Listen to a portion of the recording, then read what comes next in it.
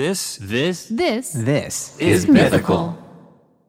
Ear Biscuits is supported by Mountain Dew. We all get bogged down with the mundane tasks of life, especially this time of year. But isn't it time you take a break from your normal, boring routine? Don't just sit on the sidelines and watch life go by. Get in the game. With the bold tropical lime flavor of Mountain Dew Baja Blast, you can be having a blast anywhere. Having a blast at work, having a blast in traffic. Okay. Having a blast while you file your taxes. What? No, really, we mean it when we say anywhere. With Baja Blast now in stores everywhere, you can be having a blast whenever and wherever you are all year long.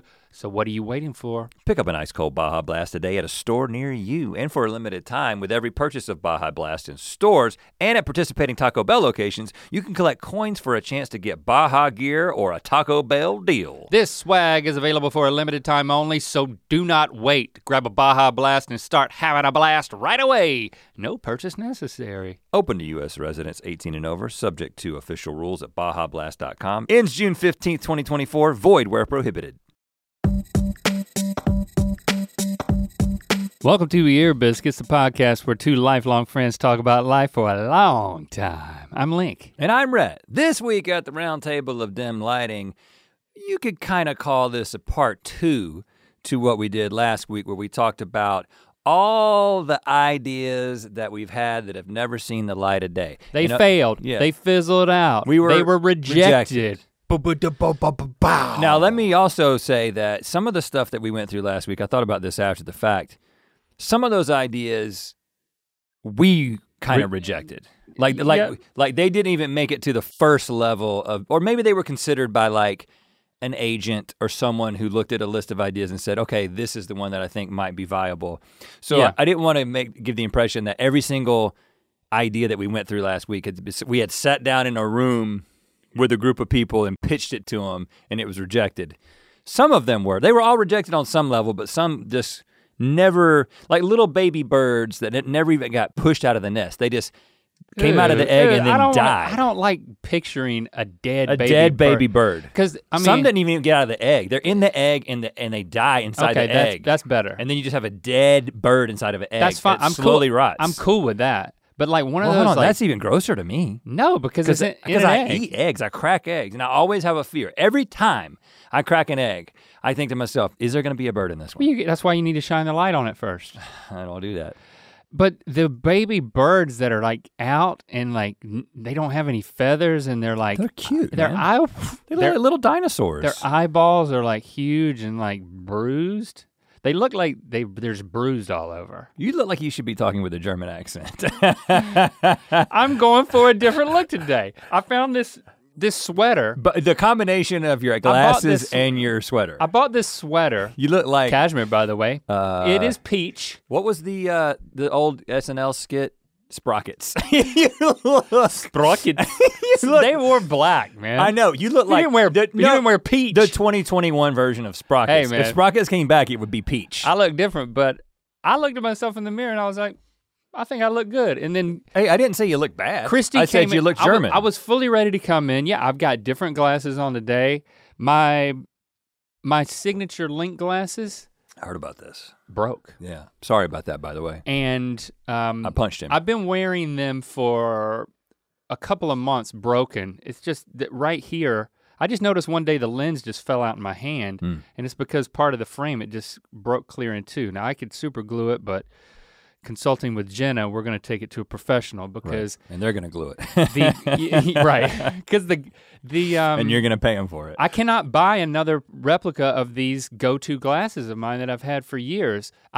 Like 4 years ago, I did buy a second pair. And you lost them. Oh, they got stolen. I kept them in my car. Yes. Thanks for spoiling all of my stories this morning. It's not. I mean, come on, man. I'm just. That was a punchline. Continuing the conversation. And guess what? It was stolen.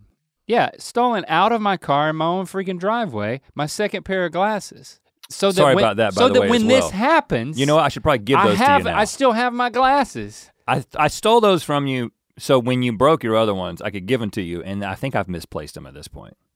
I'm not switching to these because I don't like them enough. But it's a nice change of pace, though. I thought, you know what, it's a nice change of pace for today. I'm wearing this peach sweater. You look 2 or 3 IQ points smarter than you. Yeah, exactly.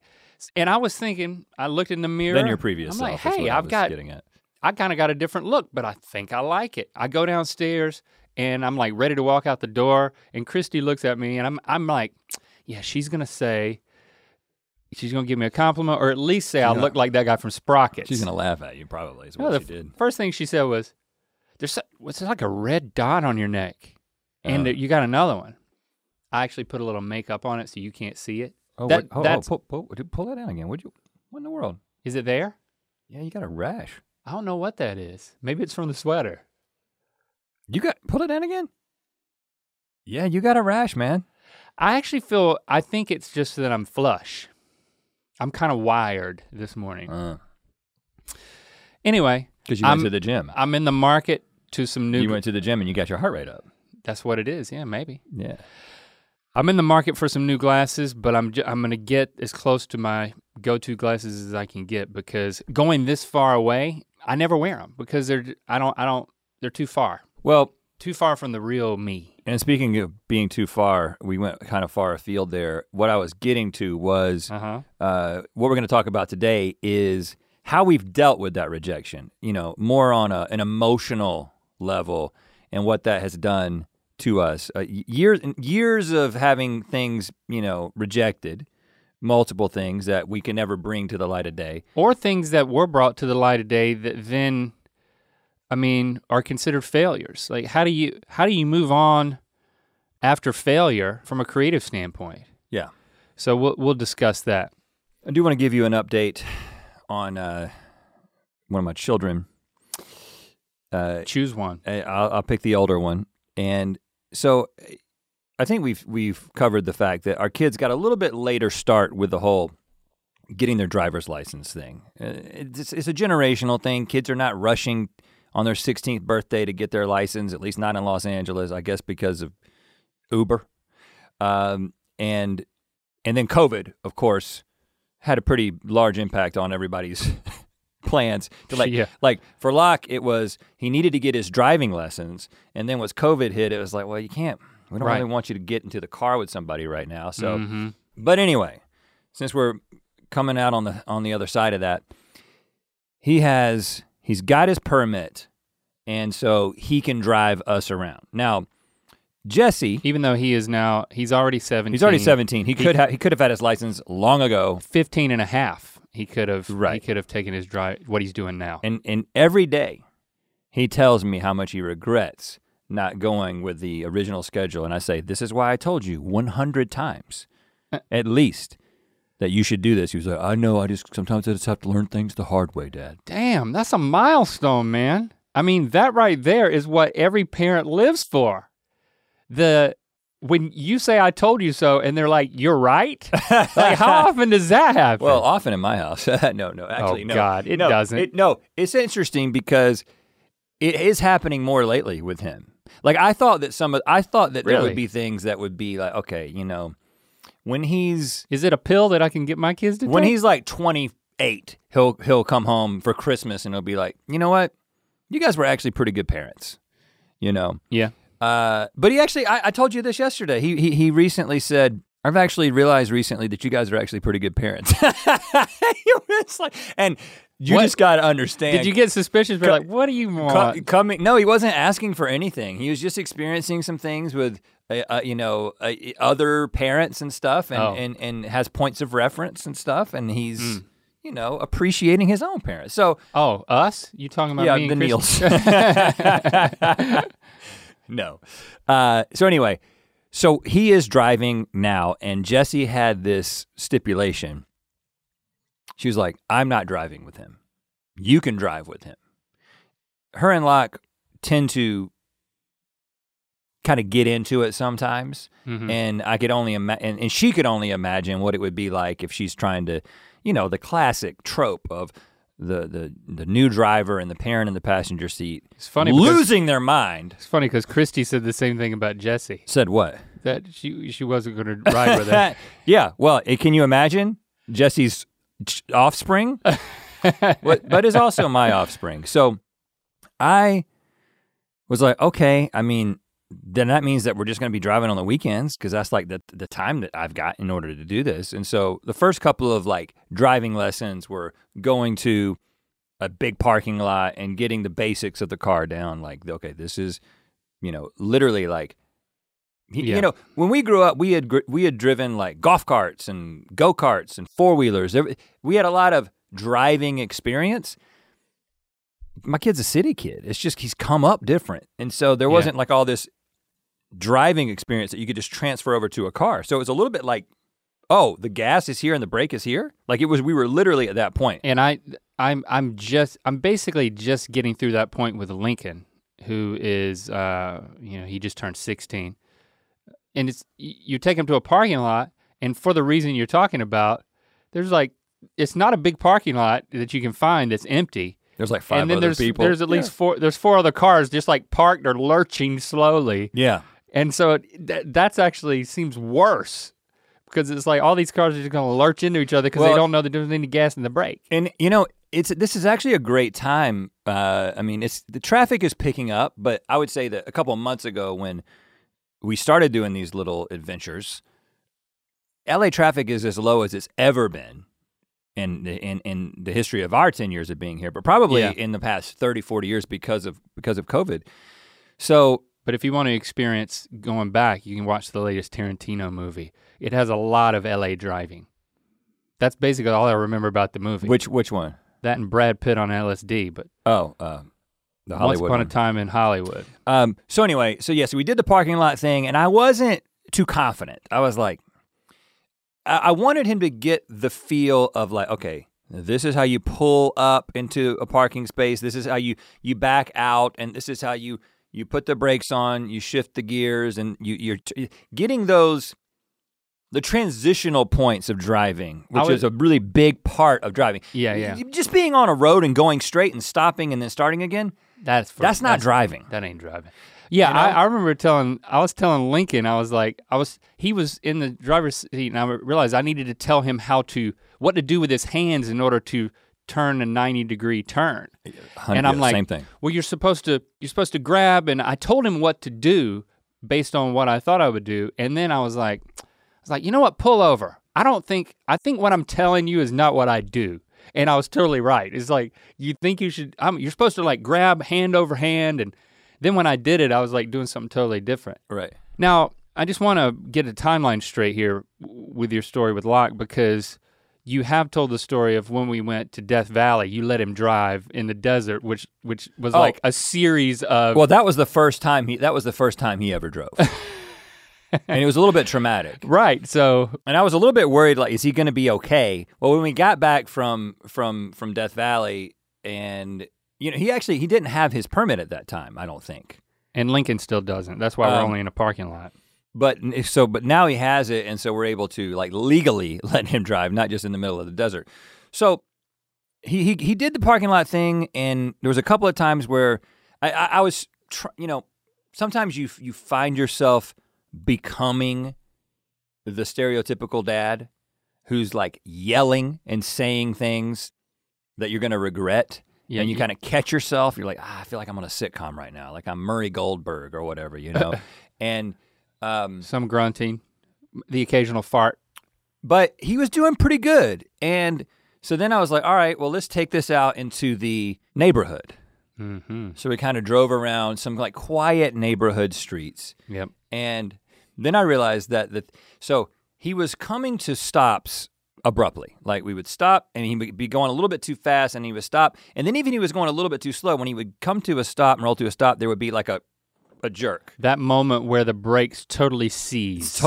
And then when he takes off, he would go, and then I found myself. Your brain hitting the back of your skull every time. I found myself becoming my dad. My dad didn't just tell you how to do things.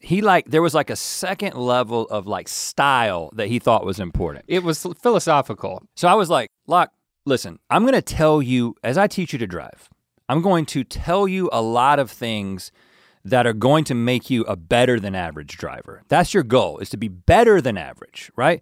And I was like, there's a lot of people who are never going to learn some of the intricacies that I'm gonna teach you. Yes. And then one of the things is I'm gonna teach you is the smooth. Yes. To be smooth. Yes. And there's 3 ways that you can be smooth in a car, okay? The first way is stopping. The second way is going. And the third way, Man.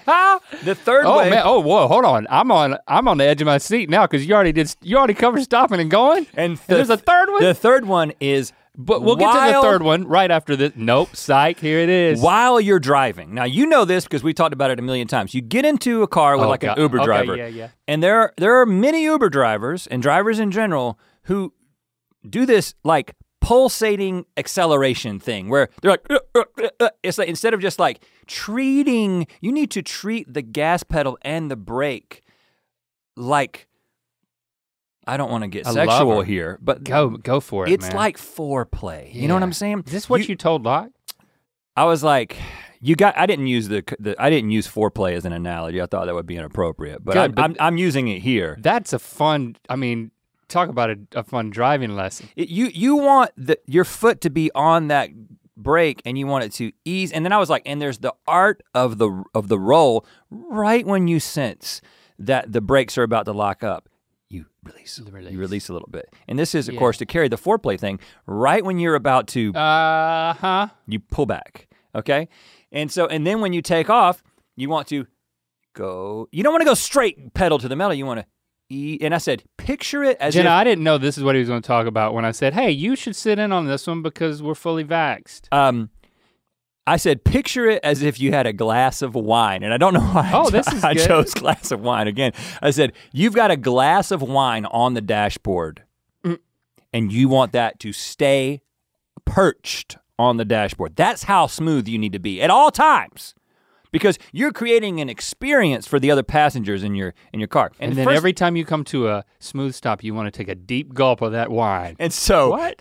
And then I said something like, I actually at one point I switched it to, I said a glass of water. He said, you said a glass of wine a second ago. He was with it. He's like totally on board. Oh man. And like, you know what, he's getting it. So we've been driving together and like the thing is that Locke's mind works a lot like mine, and so instead of thinking that what I was saying was ridiculous, he understood that there was a standard that we could hold ourselves to in driving that was above just getting around safely. That's professorial. Getting around with style is what you're aspiring to. Now, if you as the tutor or the professor of driving school, if you want to go full Miyagi on this thing, you need to bring a glass of wine. Yeah, I thought about this. That's the ultimate test. This is not. He's got his driving test in a couple of weeks, and I'm going to tell him to take a glass of wine. Take a glass of wine. It's like my dad told me to bring this.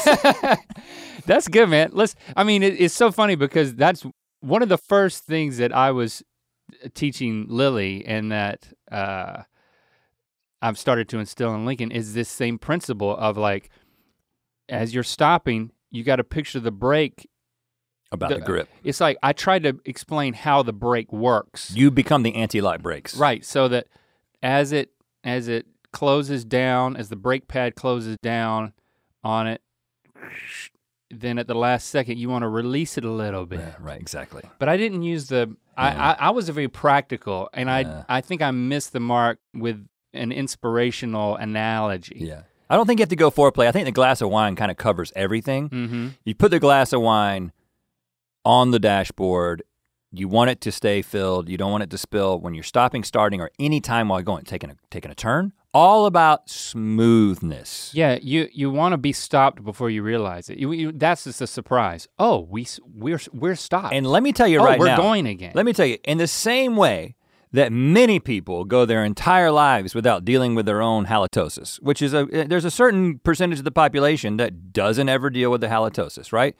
There's a certain percentage of the population that never ascends to the smooth driving level. This is our new, this is the second thing this on is our list. Our second mission in life. Yeah, it is. First mission is to get people to deal with their nasty stink ass breath. Well, I would say the second one is to get them to be smooth drivers. And let's just take the opportunity, gargle with 50% hydrogen peroxide, 50% water. Or mix it with wine if you're feeling freaky. You can put a glass of hydrogen peroxide on your dashboard and do both at the same time. Oh yes, there it is. Hey, we just figured it out. we need to start the Red Link driving school, man. It's like, when you leave here, your breath will smell like I was gonna say a baby's bottom, but that's ridiculous. BYOHP. Yeah, BYOHP, yeah, man. I like this. Anyway, Locke's doing great. His driving instructor told him, now this is after a few lessons with Dad, okay? The Mr. Miyagi of driving, as Link has just I did not say that. You fell short of that. The driving instructor said, you know what? You're a natural. And he said, I gotta tell you, a lot of these kids that I teach are just dumbasses. That's what he said. And he was like, but you're a natural. In fact, he says, you could pass your test right now. And he drove on the highway, and then just the other day, for a Mother's Day brunch, Jesse and the boys and I drove to meet Jessie at she was getting some time alone for Mother's Day in a hotel, and we met her for a brunch in West Hollywood. So we were this is like a 40-minute drive. Mm-hmm. And he had the full LA driving experience, driving on the 101, driving over the canyon, Laurel Canyon, and then driving in West Hollywood. And the traffic wasn't that bad on a Sunday, but I was like, hey man, if you can drive here, you can drive anywhere in the United States. North Carolina would be a breeze at this point for you. So I think he's getting there. See, Christy was in the car. We also went to West Hollywood for Mother's Day. It's the place to be. But Christy was in the car, so it didn't even cross my mind to suggest that Lily drive the car. Oh, because Christy will get a little anxious about it, yeah. Oh, well. And Lily will also get anxious, if this is our big, we gotta make it to the brunch. I only yelled very loudly one time. What did you yell? It may have been a curse word. I think it was like, what the hell? Like that kind of thing, But I think it was, he was doing great, but then there was a car that was stopped in the middle, like a car that had broken down in the middle of the 101. And he got right up behind it and then had to pull, and he pulled in front of somebody, but then he moved over one more lane and really cut somebody off, and I yelled at that point. Then I immediately apologized. Okay. I was like, hey, I'm sorry about yelling. Because he crisis averted. He was like, Dad, I'm calm. Ooh. And I was like, you know what, that's good. That had to hurt. Master becomes the student. Yeah, well, Daniel did win his match at the end of I wouldn't know. The Karate Kid. When we, to harken back to when we did the college visit, that was a long drive, and I got Lily to drive some of the way, even though she did not want to. You got to get them on the freeway. You got to get them merging. You got to get them merging. That's what they're all scared of. Well, I've done that. We did the whole, let's go out and let's take every off-ramp and on-ramp. Oh. Every off-ramp and on-ramp. That's called the Miyagi merge. Yeah, we did that. Because that's on and off, yep. I only wish there was wine involved. Merge on, merge off. Yeah. Okay, I am familiar. This school. We got this, man. Is Mr. Miyagi, is the guy who played him dead? Does that mean we have the rights? Yes. Is that how they worked legally? Pat Morita. Pat Morita is How dead. do I know his name? I don't know, but I you know what? If you had given me 7 hours, I could have arrived at that. I have really impressed myself. You still haven't even seen the original Karate Kid. Not all of it. I feel like I have. Pat Morita. I watched the pilot of the, and I don't want to get off on that. So I got Lily to drive, and we're on the freeway, and then we're going through some hills off the freeway, okay? And she's doing good, but it was a little scary. It's the first time we were all in the car and she was driving, and I wanted her to get an idea of how was Lando doing longer distance driving. Well, was he scarier than Christy? At one point he said, I don't feel good. And then he said, I don't feel good. A few minutes later he's like, I don't feel good. You know how the I don't feel good gets shorter and shorter, more staccato? Eventually it turns into I feel bad. And then you transition. It turned into Christy's like, I think we need to pull over. And then I'm like, we gotta find a good spot. And Lily, I don't want you to panic, but we were going 70 miles per hour on it's kind of curvy roads, 4 lanes. It was challenging. And I was like, okay, I see a spot. You're gonna pull over up there. Lando, we're pulling over up there. We hit the gravel, and then the vomit from the very back of the car hits Christy's seat in the middle of the car. He threw up on her, as we were stopping and pulling out, and you talk about dad yelling, I'm like, just hold it in your mouth. Oh, that's what he meant. Just hold it in your mouth. I didn't realize he was getting sick. I thought he was up. He felt unsafe. No, he felt nauseous. And he vomited in the car. And that's where the smoothness comes in, because then he got out. You make your passenger sick if you don't take those. And sometimes the roads you can't avoid it. And when you're in the very back, like the way back, it's even worse. And you're a kneel, and we get car sick. And that's what we teach at the Miyagi School of Driving and Fresh Breath. Christy was trying, so Christy hopped out. It was like there was a fire inside of the car. It's like if you were watching from across the street at the fruit stand where the guys were watching. We pull over, all the doors open. We're trying to get Lando out. Christy gets out of her seat in the middle of the SUV, and she yanks up on the thing to make the seat fly forward. The eject button. Yeah, to make the seat fly forward so that Lando can crawl out from behind the seat. And as she's doing that, he's vomiting on the seat, and he's vomiting again. I think that was the first vomit. Like as we stop, she hops out. Okay. He's vomiting on the seat. He's gonna kill me for telling this story, but he's not gonna listen. Right, and no one's gonna tell him. Right. Don't send it. Don't add him on Twitter. Christy's panicking so much because I'm yelling for him to hold it in your mouth. Yeah, like a good dad. We don't accept that at the Miyagi School. You cannot vomit in a car. You are expelled.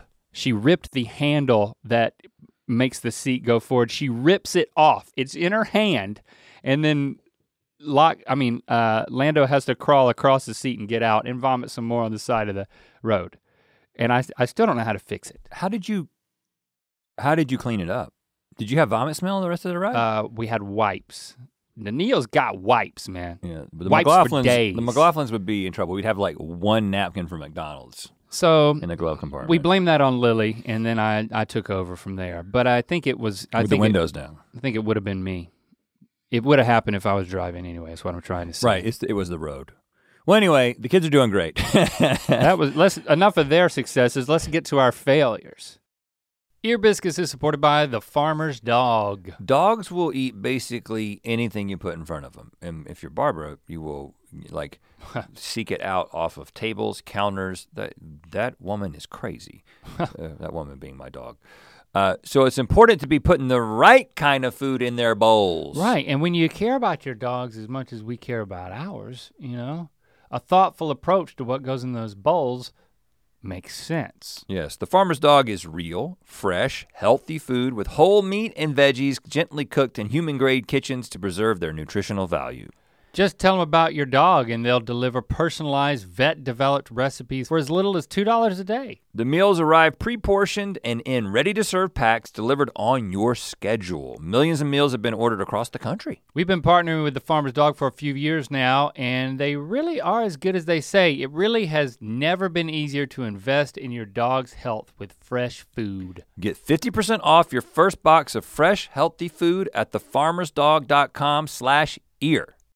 Oh, you know what I can tell you about? I can remind you that the first 2 episodes of the scripted podcast that we're starring in called Ronstadt drop tomorrow. Again, this is a scripted podcast. This is a totally immersive world. It's about a dude named Ronstadt who is a 911 phone jockey who answers all the weird sort of supernatural calls. He has a special ability that gives him the ability to maybe make to exercise some decisions based on the calls that he gets. And you know all about Ronstadt because you embodied the role of Ronstadt in this. And a lot of you have been asking as like the trailer and stuff has come out and now the episodes, it's like, what was your inspiration in creating this? It's like, well, we didn't create Ronstadt. We just, we want to be clear about that. It was Q-Code brought the opportunity to us and we got to know Johnny and Brando who created it and they wrote the entire first season. So we had the benefit of being able to read the plot and the world that they've created and it really resonated with us. There were a lot of like mythical-esque elements and just the world and the tone and the fact it was exciting for us to get involved. So we'd love to say that we created it, but we didn't. We were brought on to the project later, and brought on as producers as well. And so that kind of helps answer some of the questions that people have had. It's just like, well, usually when you guys do something, like it's about two dudes because you're two dudes, and this is not really like that. Like Rhett's playing Ronstadt and Link's playing like three other roles. Yeah, it was, and there was a moment that's like, okay, is this for us? But I think, because we were really excited about the project and doing something that was getting our feet wet in this, in a different genre, scripted audio podcast, like you get back into that radio teleplay type stuff, all of that's coming back around, and if maybe we'll create something from the ground up later. Yeah, sure. But to get involved in that project, like we first heard about it in January. I mean, if you were a part of the Mythical Society AMA, you already know this, but the pacing with which we were able to just jump in and get involved kind of made it a no-brainer. And it also gave me the opportunity to say, you know what, I can play a couple of different roles here and see where I fit in. So you'll see where I fit in as the season unfolds. You just wait. So super immersive world, and the fact that all this can happen just between your ears, and it's as big as your imagination wants to make it. It's just something that it's a medium we're excited to be involved with. Ronstadt first 2 episodes drop tomorrow, wherever podcasts are found. Okay, before we get into creative failure and rejection, I just wanted to start off with like some relational rejection. Have you ever, Rhett, been relationally rejected? Of course not. I know you'd set your sights on a girl, but that didn't necessarily mean that their sights were set on you. You know, I thought about this recently. I actually had a tendency, well, I think there's 2 things going on. First of all, I just really like women. and that started very early. And it was very intense. Like I'm not talking, this was like not at puberty, this was before puberty. This is like first grade, right? I had infatuation issues. And I would kind of get focused on a girl, and typically I would focus on someone who... You'd dream about flying to her house. Well, I would focus on girls that were, for lack of a better word, unattainable for me, right? Like, I don't know what it was. It would be like, okay, this girl is 2 years older than me. Mm-hmm. And it would be embarrassing for her to date me. Even if we were in the same grade, she probably wouldn't date me, right? I mean, you've seen pictures of me growing up. And so I was a little bit gangly, but I had a lot of confidence, and I would, and once I kind of made that decision, I would begin what I guess was my version of flirting and talking and telling other people that I like this girl, telling her friends that I like them. Moving and shaking, trying to get something going. And there are a couple of times where this was a successful strategy, and that was all I needed to continue doing it. But I would say that just a percentage breakdown, it's probably 80-20, 80% rejection, 20% success. So rejected more often than I was accepted. So I didn't think it was that much of a spread. Sorry to use the term. So does that mean that no one rejection stands out? Well, I mean, if you're talking about my biggest crush in high school, I don't even consider that a rejection because it was so unrealistic. But like I remember a girl. But like, do you like one where you were like to her face saying, "Will you be my girlfriend," or "How will you go with me," or will you go out on a date? And she was like, no. I don't think. Well, you know how it was in like middle school, high school. It never really got to the point where you were face to face asking and being rejected. The rejection usually came through a friend before you got there. That helps, right? Yeah, and I mean, the funny thing is I don't ever remember.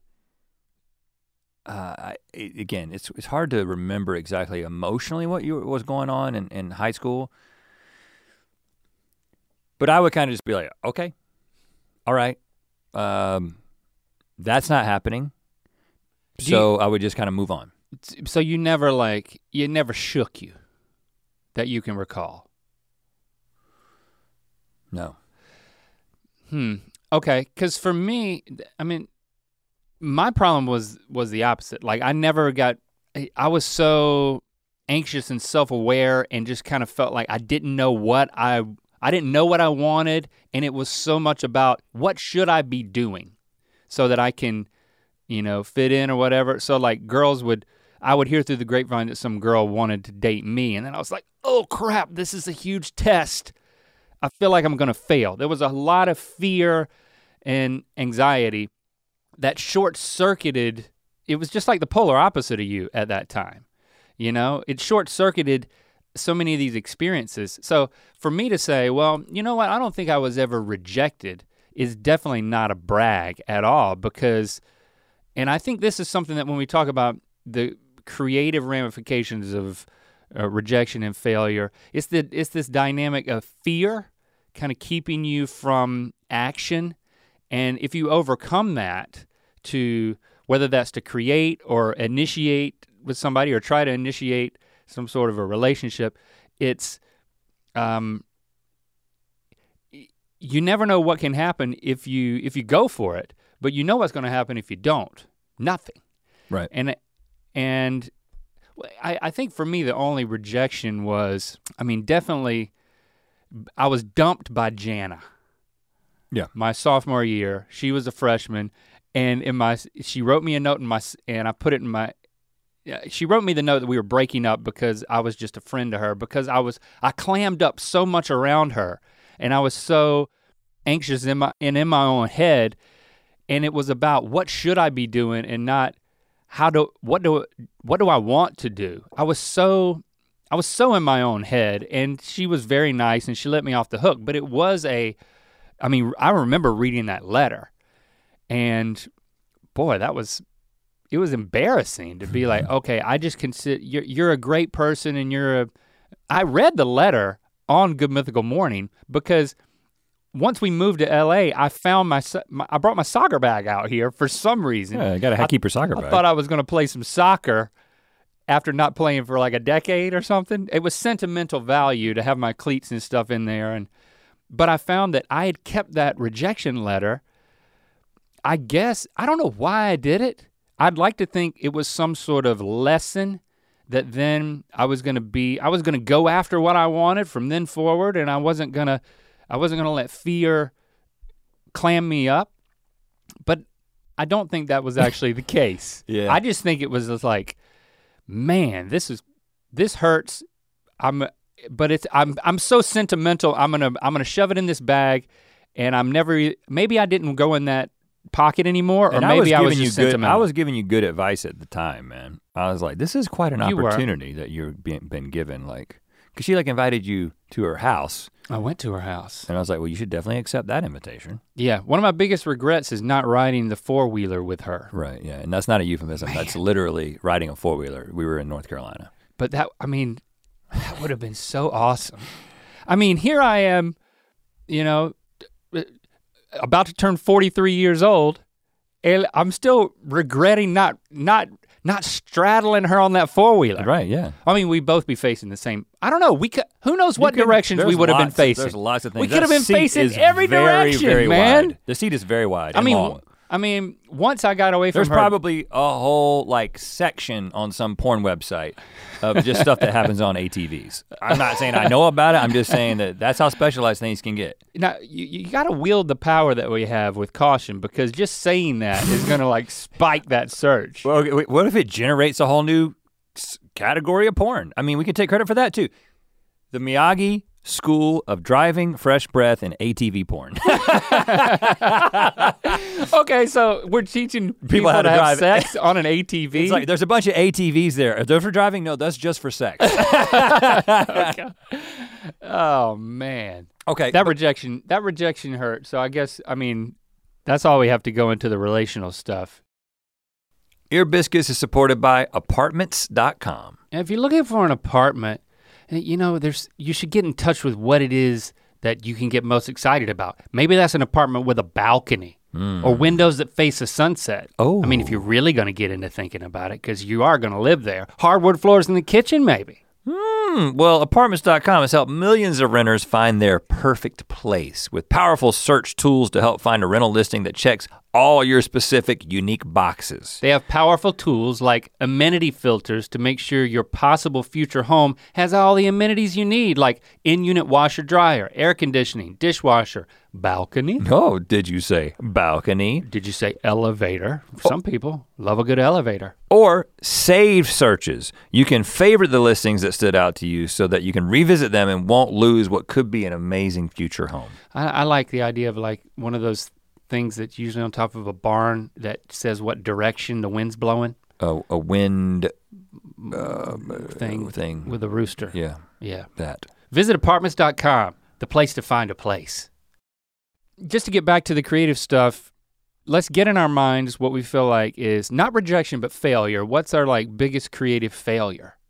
Do you have something in your mind? I have something in my mind. I mean, the first thing that comes to mind is GMM 22. Yeah, that's my answer. And we devoted a whole episode it would be interesting to go back and listen to that. Oh, I'm not gonna go back and listen to that. I don't want to do that. You can do that because that was one of my, I am not proud of, I'm not, but we can talk about that because I think that's a good example of the way that failure and rejection can kind of get into your head, because I got very, well, just a little background. Categorize what it was. So, what year was that? 2017? I don't know. 2018? 2018. 17 and 18. 17 and 18. Okay, so we were given the opportunity, we were approached by YouTube. They were investing in different kinds of content. They actually originally came to us. I don't know if we've ever talked about this part of it, but They originally came to us and asked us if we would make like a late show version of Good Mythical Morning, so like a Good Mythical Night or something like that. And we were like, that sounds like a great idea, but like we're already kind of really doing all we can with Good Mythical Morning. And we're like, is there some way to expand Good Mythical Morning itself? Which, going back in time, it kind of feels like we should have just done the late show version. But anyway, in addition to GMM, because we ended up doing 5 parts of a show every single day. I think it went down to 4. But anyway, it was like a multi-part thing. And the technology worked against us, but also, we said yes, we wanted to go for it. And it did not work. I mean, Long story short, it didn't work. And it hurts when it's, if you create something and you put your heart and soul into it, I'm saying this by contrast. I'm not describing what we did with that, but if as an artist, if you create something that you pour your heart and soul into and then nobody sees it or cares about it, that's a certain type of failure. It's a different thing. What we experienced was something that was near and dear to so many mythical beasts that they cared about so much, and we messed with it in a way that frustrated them and was not a good experience, which then made it an even more difficult experience for us because we were trying to take into account there was so much feedback. Yeah.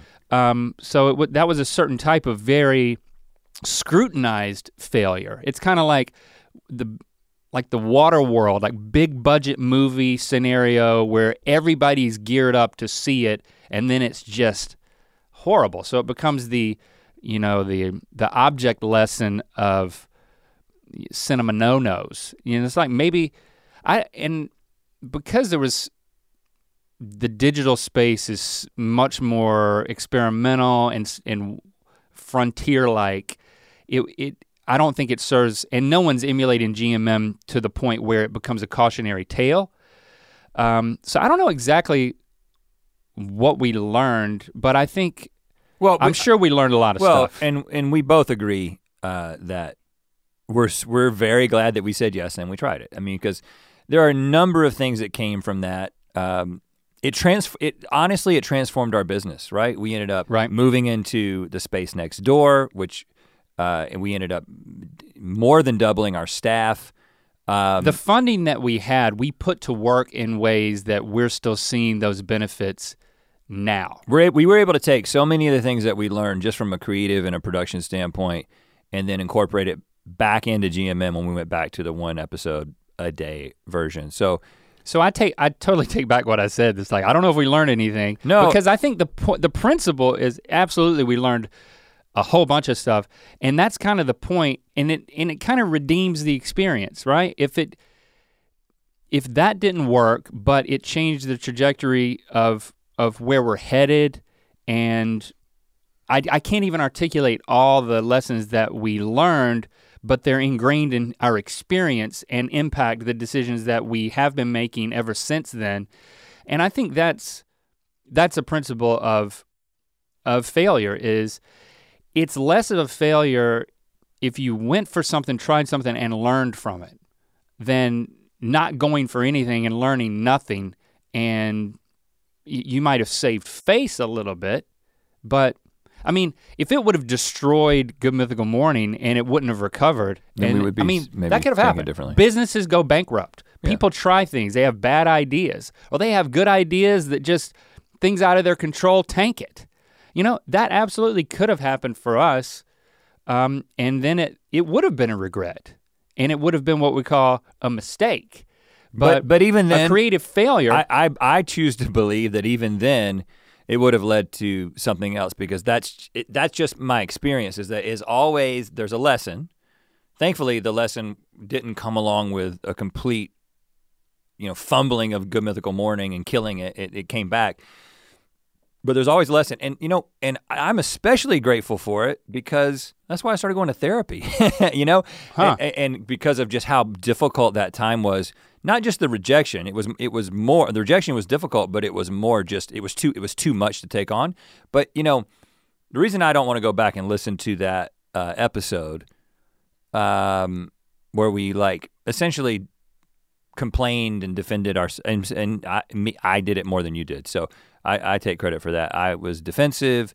I was in a bad place. I was hurt. I was trying to. I said some things I regret.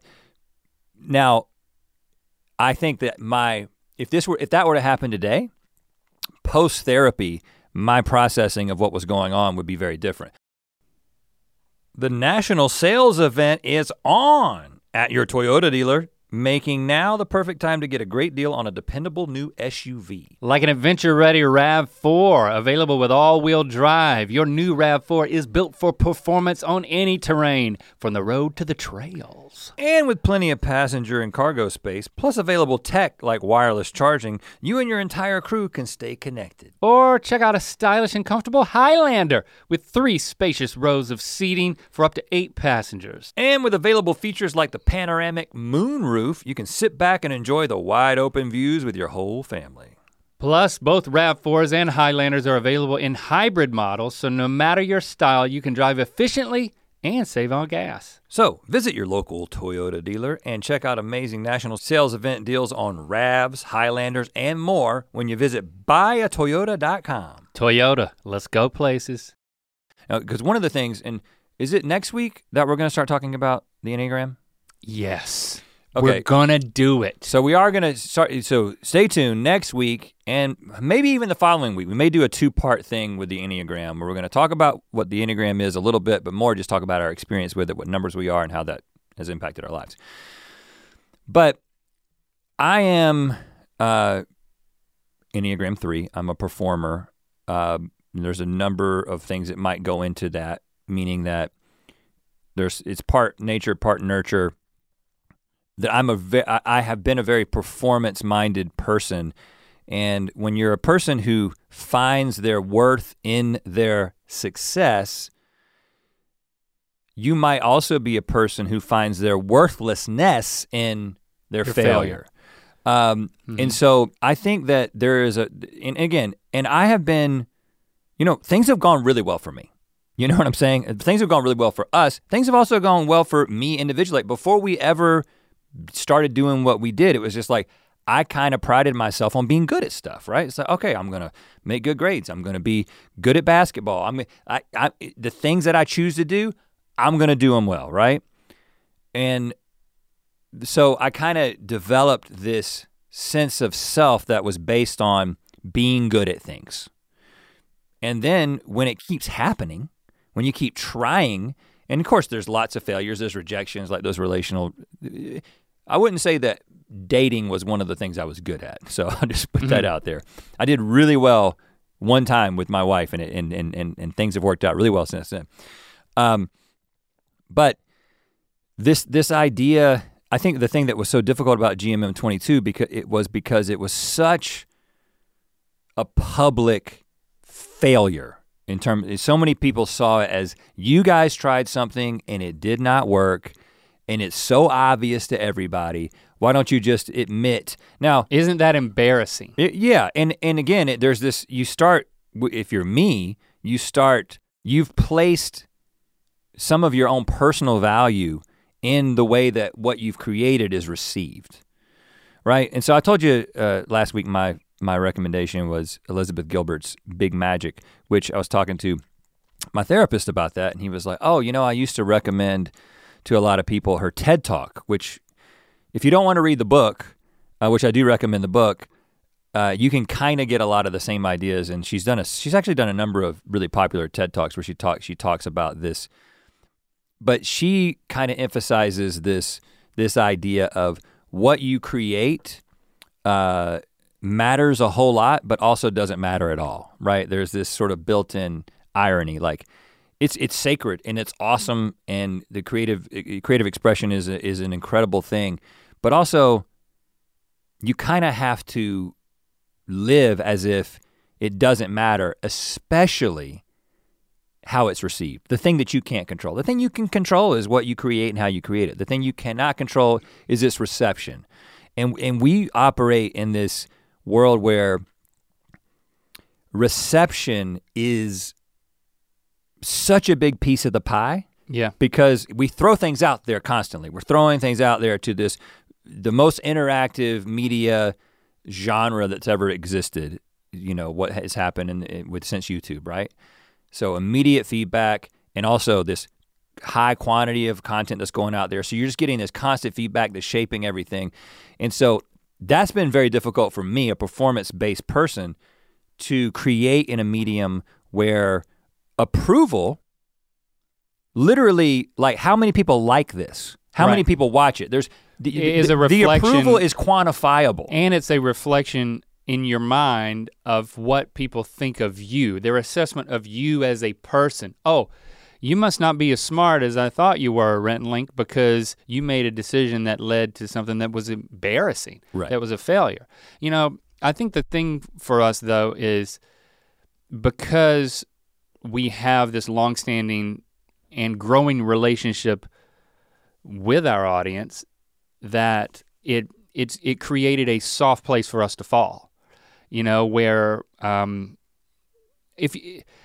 think anybody who listens to this podcast weekly has a sense of who we are and is on board. We have there's an understanding, and there's a belief in, hey, I like these guys. I'm loyal to these guys. If you stick around. Even if some things that they create aren't the best thing for me. Like, you may have a favorite artist who has a body of work that from album to album, you may not like every single album the same, like Sturgill Simpson. Like, I feel like I have a relationship with his work, not with him, that is, it's special to me. But there's certain albums that, like, I really applaud the fact that he's doing his thing, and it wasn't for me. And there's been a few of those albums, right?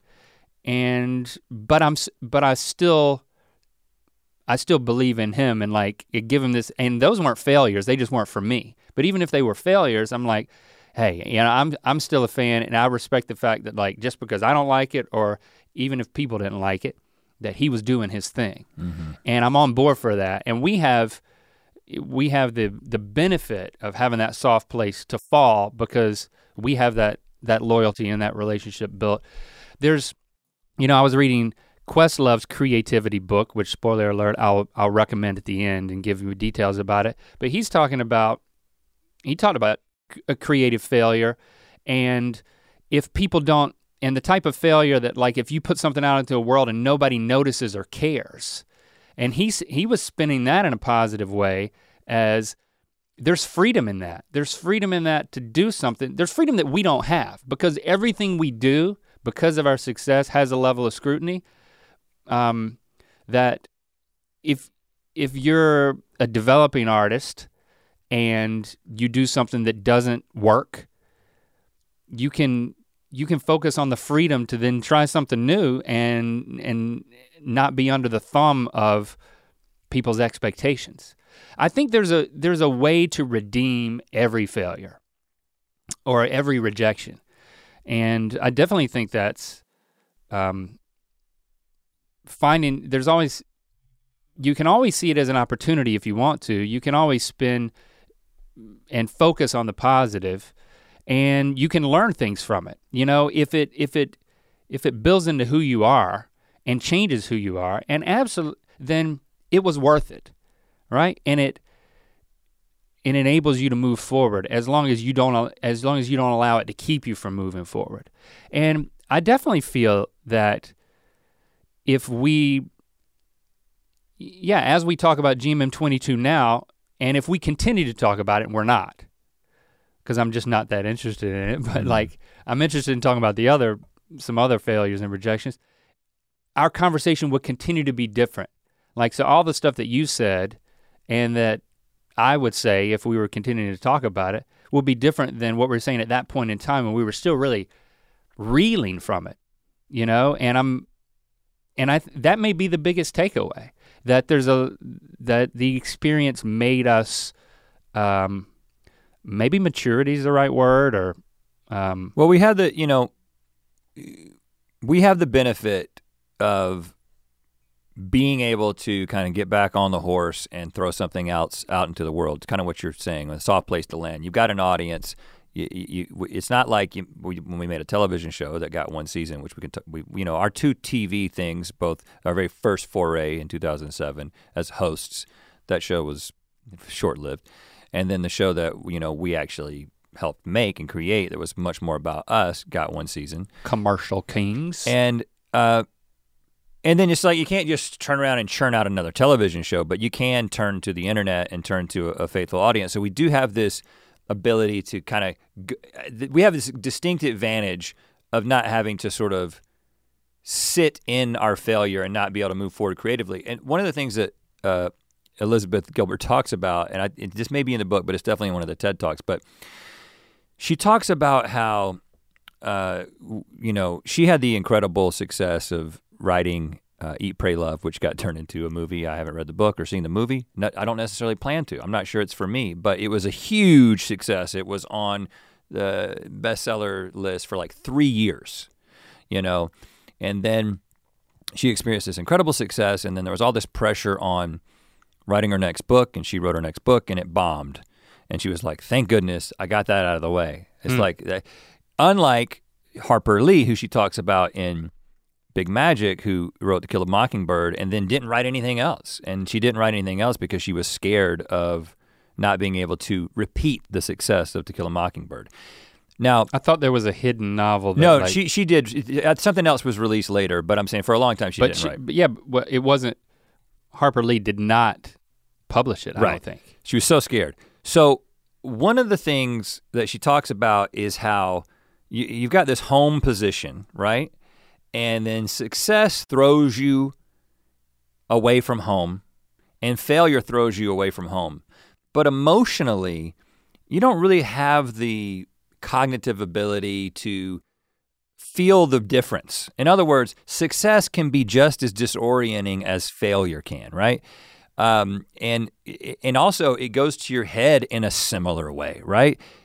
So success can breed fear, failure can breed fear.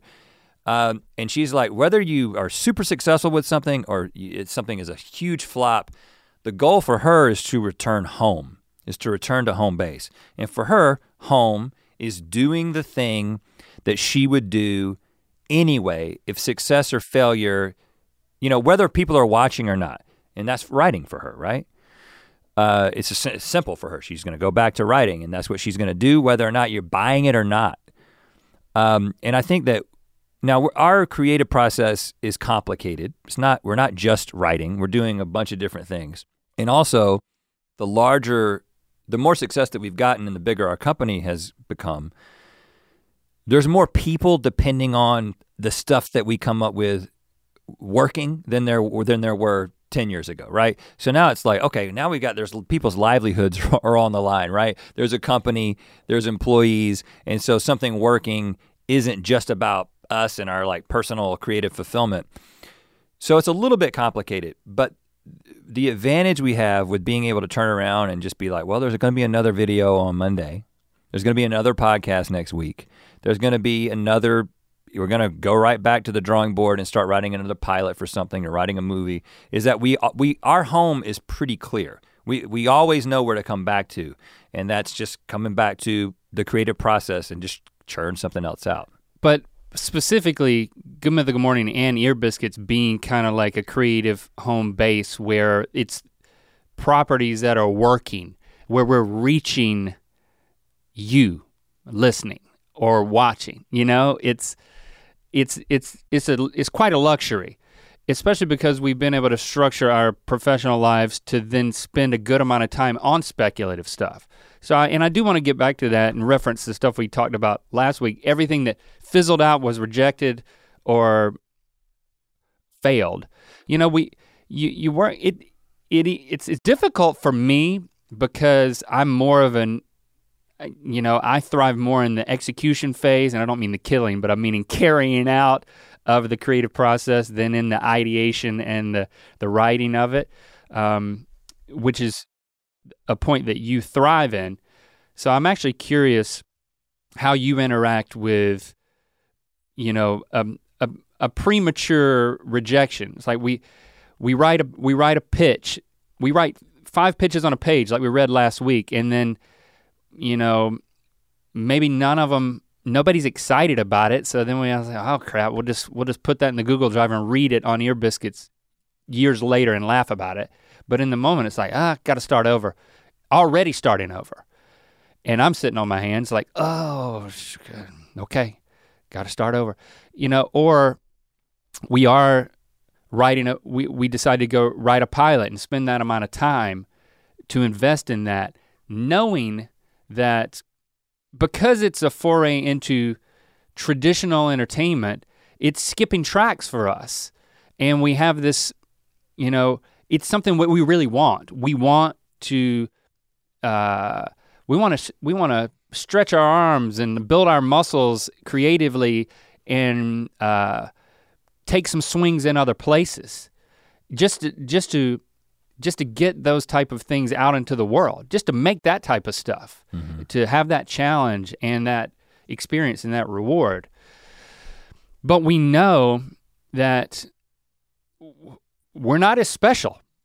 In fact, what we discover is that, I guess in most people's ideas and these gatekeepers, like we're not, like the things that make us special, or at least the popularity and the momentum that we have, excuse me, and the success that we have.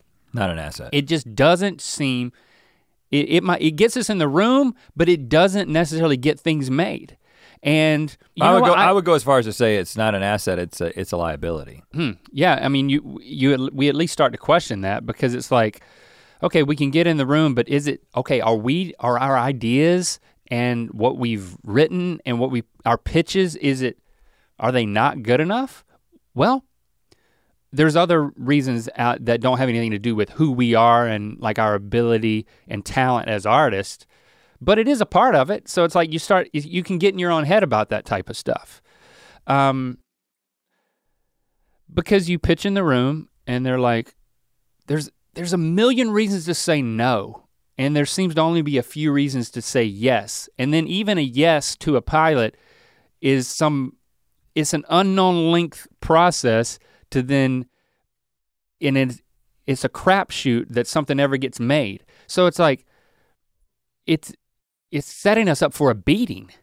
And so even though we're so successful, we focus on this, what we want to go after, and we do have this experience of taking a beating, So how do we deal with that?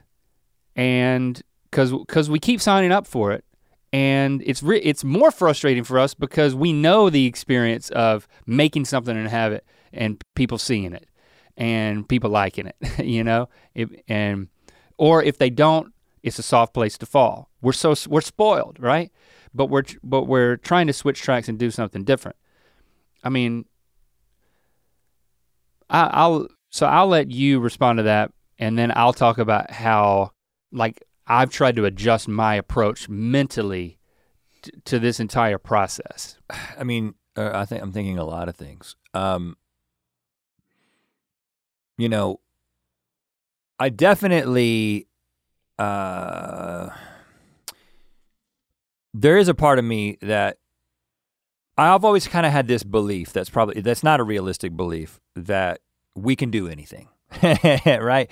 That it's kind of like you can date anybody? Yeah, we can. If you set your mind to something, we can figure this out. We can write a book, we can write a movie, we can make music, we can, you know, and so we have done a lot of those things because there's just this persistent belief that we can do it. Because I'm always like, well, somebody figured it out, you know? And the funny thing is that in Big Magic, she kind of talks, one of the things I always think that when I'm writing, for instance, and I'm learning a lot while I'm writing, and especially if we have the privilege of working with someone who's more experienced, like we did on a recent thing that we developed, that's still kind of maybe gonna be something, but probably not, you know, right. Is my lack of experience and education in the creative arts becomes frustrating to me, right? Now, meaning that I went to engineering school, right? I didn't even pay attention in any of my creative classes. I didn't make the connection between how there was an opportunity to like pursue vocationally entertainment until, you know, YouTube came around. And so you start seeing that like, okay, well, it isn't easy to just write something. It doesn't just come naturally. Like there are some unspoken rules, and there are rules that the people who are gonna be reading your scripts know. They've been educated, they've read a lot of scripts. There's certain things that they're looking for. Now you can get way too formulaic in the process, but one of the things that she talks about in Big Magic is how that creative education in academia is kind of overrated, right? Like the idea of storytelling in general is something that exists in our DNA as a species. And this is who we are. And then I start questioning, well, do I have anything important to say? Like, do we have something that people will care about? Is this original enough? You know, is this an original idea? Elizabeth says, you know, originality is secondary to authenticity, right? And there's nothing original. Like there's nothing new under the sun. You know, Solomon had that figured out. And so you're going to do something that has been done. You're gonna come up with a melody that is kind of already exists. It's like there's only so many combinations of notes. There's only so many expressions of ideas. There's only so many stories you can tell. But only you as an individual can tell your specific story in your specific way. And so so this helps counteract an inferiority complex or a fear of being exposed as like uneducated or untalented. Because everyone is faking it. When you think about it, the person that you're pitching to is also faking it. They're trying to maintain their job. They don't want to get fired. And they want to please the person that they report to, who wants to please the person that they report to, who wants to be the man or whatever, you know? So it's like everyone is I'm not saying that, you know, technical creative writing education is a bad thing. I think that would be great. I wish I had it, honestly, right? Especially given what I'm doing now. But when you kind of just are like, listen, this doesn't really matter. And also, if I'm not enjoying every step of the process up to the point of rejection, which the good news is I am. I enjoy writing. I enjoy the process of creating a world and exploring things and putting words into characters' mouths and that kind of thing. And every single time I do it, I learn a whole lot. So I know the next time I do it, it's gonna be better. And I'm probably gonna increase, the chances will be increased the next time that this will come to light. But you know what? If it doesn't, it's just a lesson, it's just an experience, and it's what was supposed to happen, you know? Even if that's not true, even if everything doesn't happen for a reason, living like everything happens for a reason is a healthy perspective. I think for me, and this is something that I actually started saying out loud as we were entering into certain processes. I'm thinking of 2 examples. One is we were doing a pitch, and we had teamed up with somebody who, if the pitch went as a television show, we would, like, they would be they'd be the head writer and like showrunner. And we were pitching that, and then the other one is writing the pilot that we collaborated with, you know, a friend and mentor. Yeah. So with the first one, I remember we were going into well, it doesn't matter which network, but you know, bona fide meeting, big deal. By the way, we don't, our livelihood is not connected to our pitches working for things being bought from us. Like we have this luxury of not having this, oh gosh, I gotta, you know, this, I gotta put food on the table. You know, we gotta make this work. There's not a desperation. There's not a desperation. But we want it so bad that it feels the same at times. And I do think that, as you were getting at, it kind of that can short circuit your ability to pitch and sell something, I think. When it's like you're gripping so tightly that you're like shaking, or, you know, sometimes literally. I remember we had done it, we had gone around town pitching this thing, and this was the last person we were pitching to. And remember, we were sitting in the waiting room with the writer who we paired ourselves with. And before we went back there, you remember I said to him, I was like, well, you know what? If this is our last meeting, if this doesn't go, we may never see you again. Yeah. You know, it's like we were introduced to him for this project. We really hit it off. I think, you know, I could see us being really good friends and collaborators and having an entire creative future together. And that's one of the reasons we picked the person. Mm-hmm. Or this could be the last time that we ever see each other. And you know, there was like this kind of uncomfortable laughter because we all knew it was true, right? It's just not the type of thing that you typically say unless you're Link and you're a little nervous, so you're trying to figure out something to talk about. And there's nothing like a good dose of the truth to really shake you out of being nervous.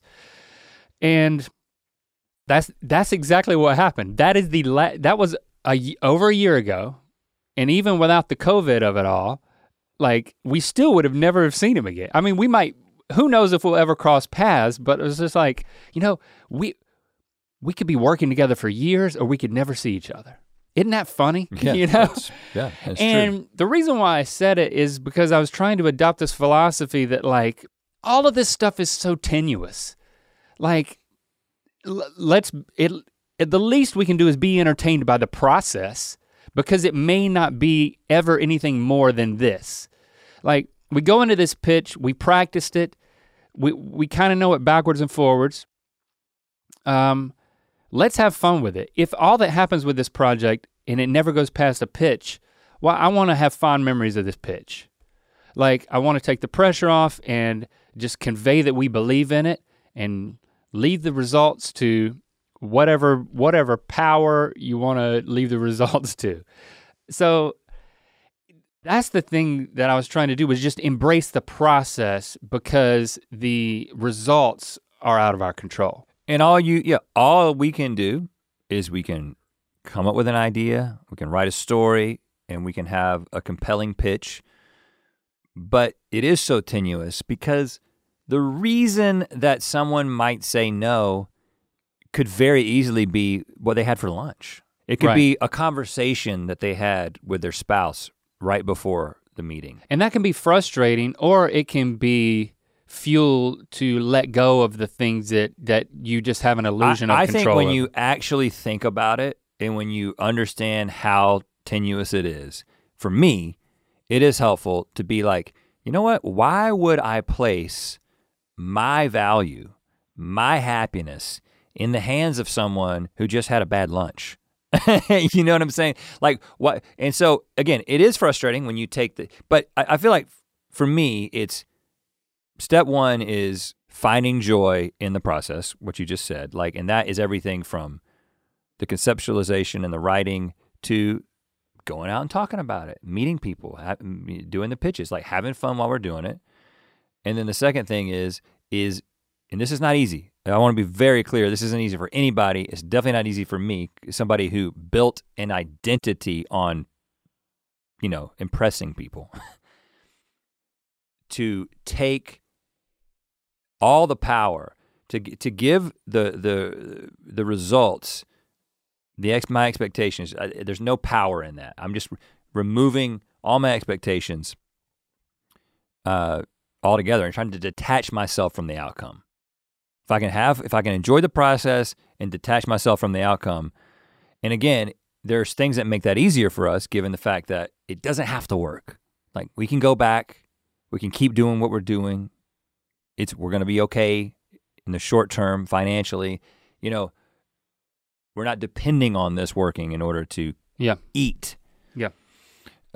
So those are and again, if that's your situation, again, I know I'm biting a lot of Elizabeth Gilbert's thoughts here, but I mean, she kind of makes the point that because the process, the arts are so tenuous, and because you're putting your livelihood into the whims of another person who holds the purse strings, she recommends don't quit your day job. I know that sounds harsh, but she's like, she didn't stop working her day job until after she published Eat, Pray, Love, and it started seeming like it was working.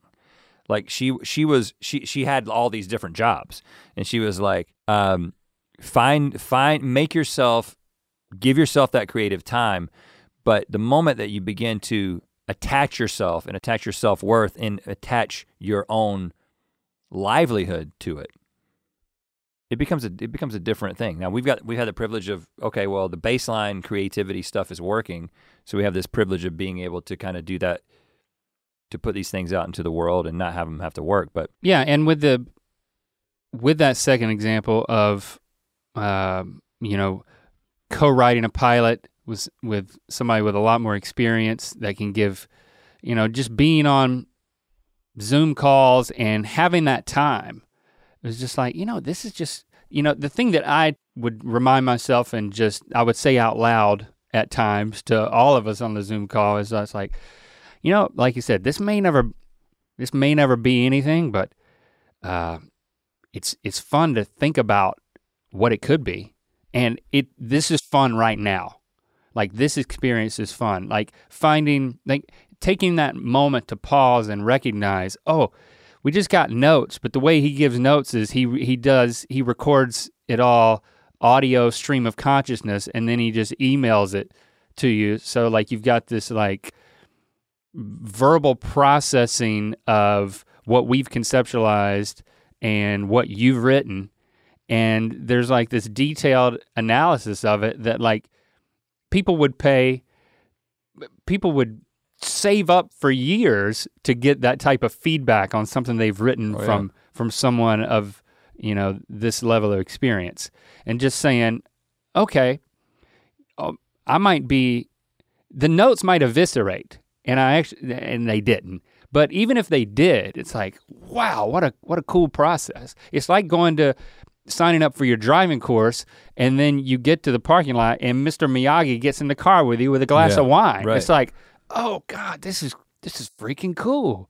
I need to go home and watch Karate Kid now, and I think I would really, really appreciate this. Yeah. You know what I'm saying? And it's tough to do that. It's tough to enjoy the process because I think there's this romantic notion of the starving artist and the desperate artist and the tortured artist, literally, You know, somebody like Van Gogh cutting off his own ear, you know? Like you have there's this cultural entity, which is you've got to drag yourself through a torturous experience in order to come out on the other side in success. And it's like, well, first of all, the success on the other side may be just as disorienting as the failure and the struggle. You are who you are, and your baseline happiness is kind of pre-tuned.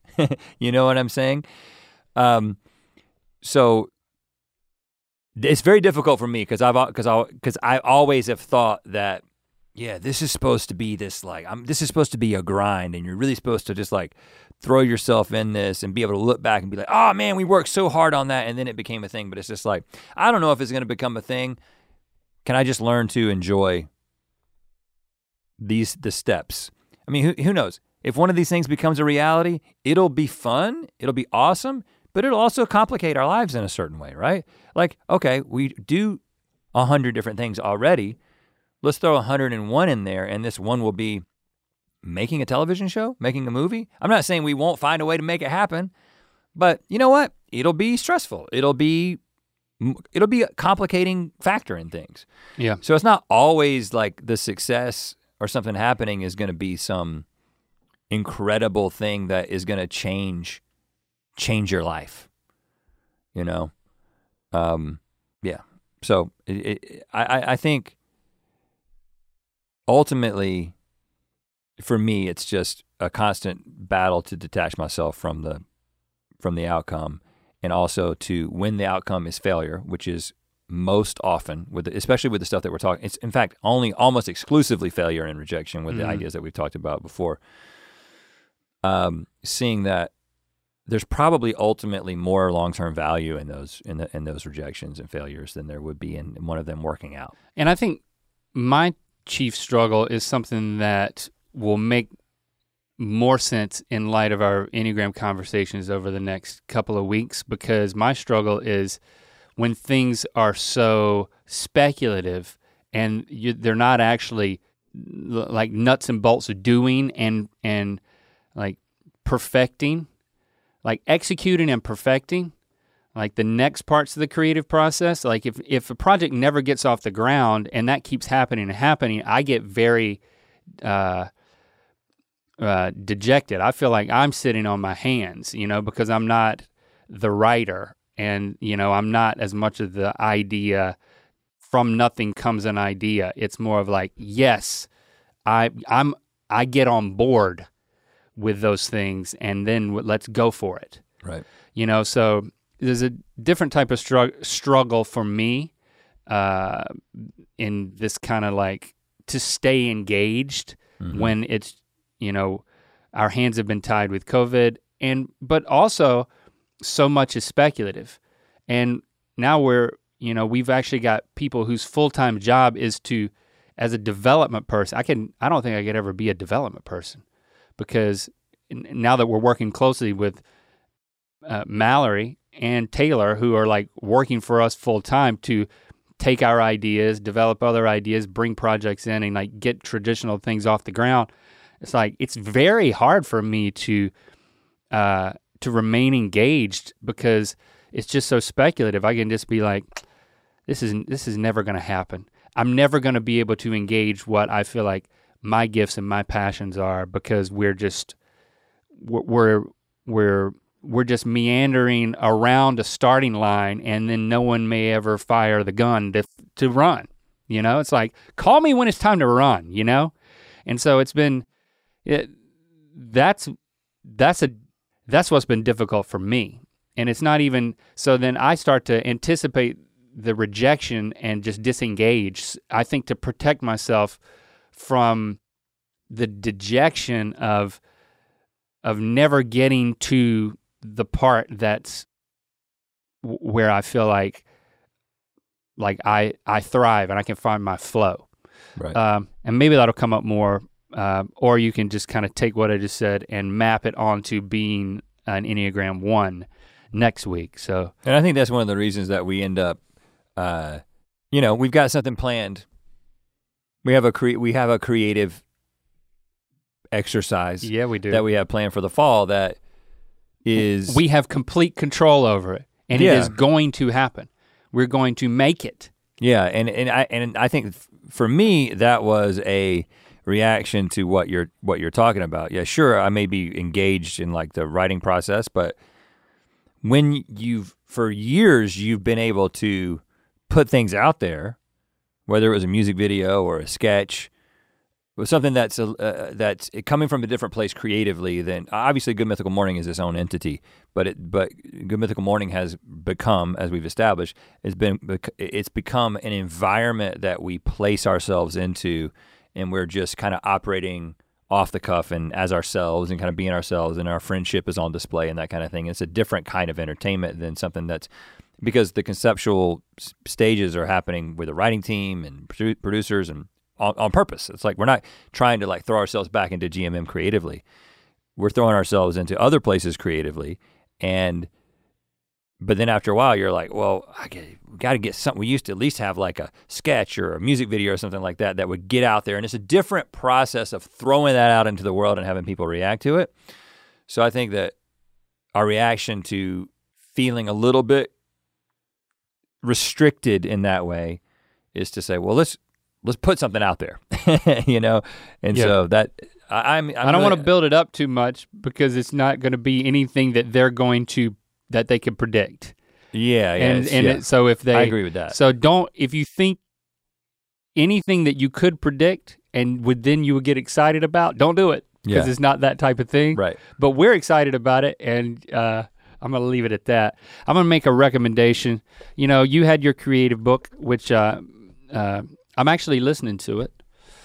I'm not that far into it, but I really appreciated early on. She talks about fear being a barrier to creativity. Yeah.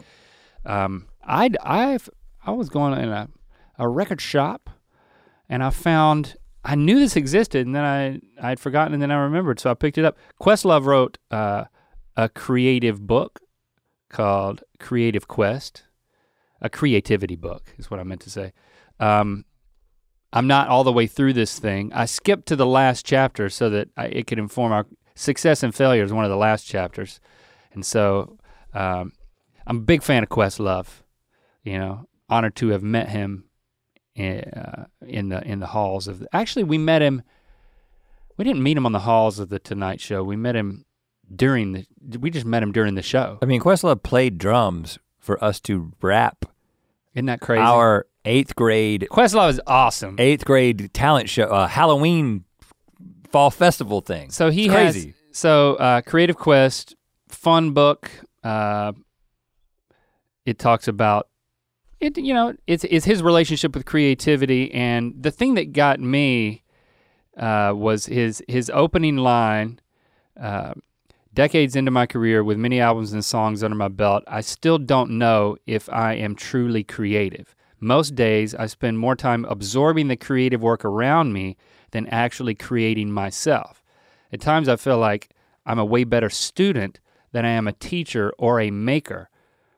And that really resonated with me. I think a lot of, you know, what I said just a few seconds ago about, you know, that's a testimony to our teamwork that we will talk about with the Enneagram. That was like, okay, a guy who is undeniably creative has this doubt in his mind if he would call himself that, because of the way that he engages with the creative world is different. So if you're into Questlove, if that resonates with you, Creative Quest is my recommendation. Tell us about your experience with creativity, failure, rejection. Hashtag ear biscuits. That's what we're calling it now, ear biscuits. This has been a longer one. Yeah. And we love to talk about how much we suck. Join us next week as we finally get into the Enneagram.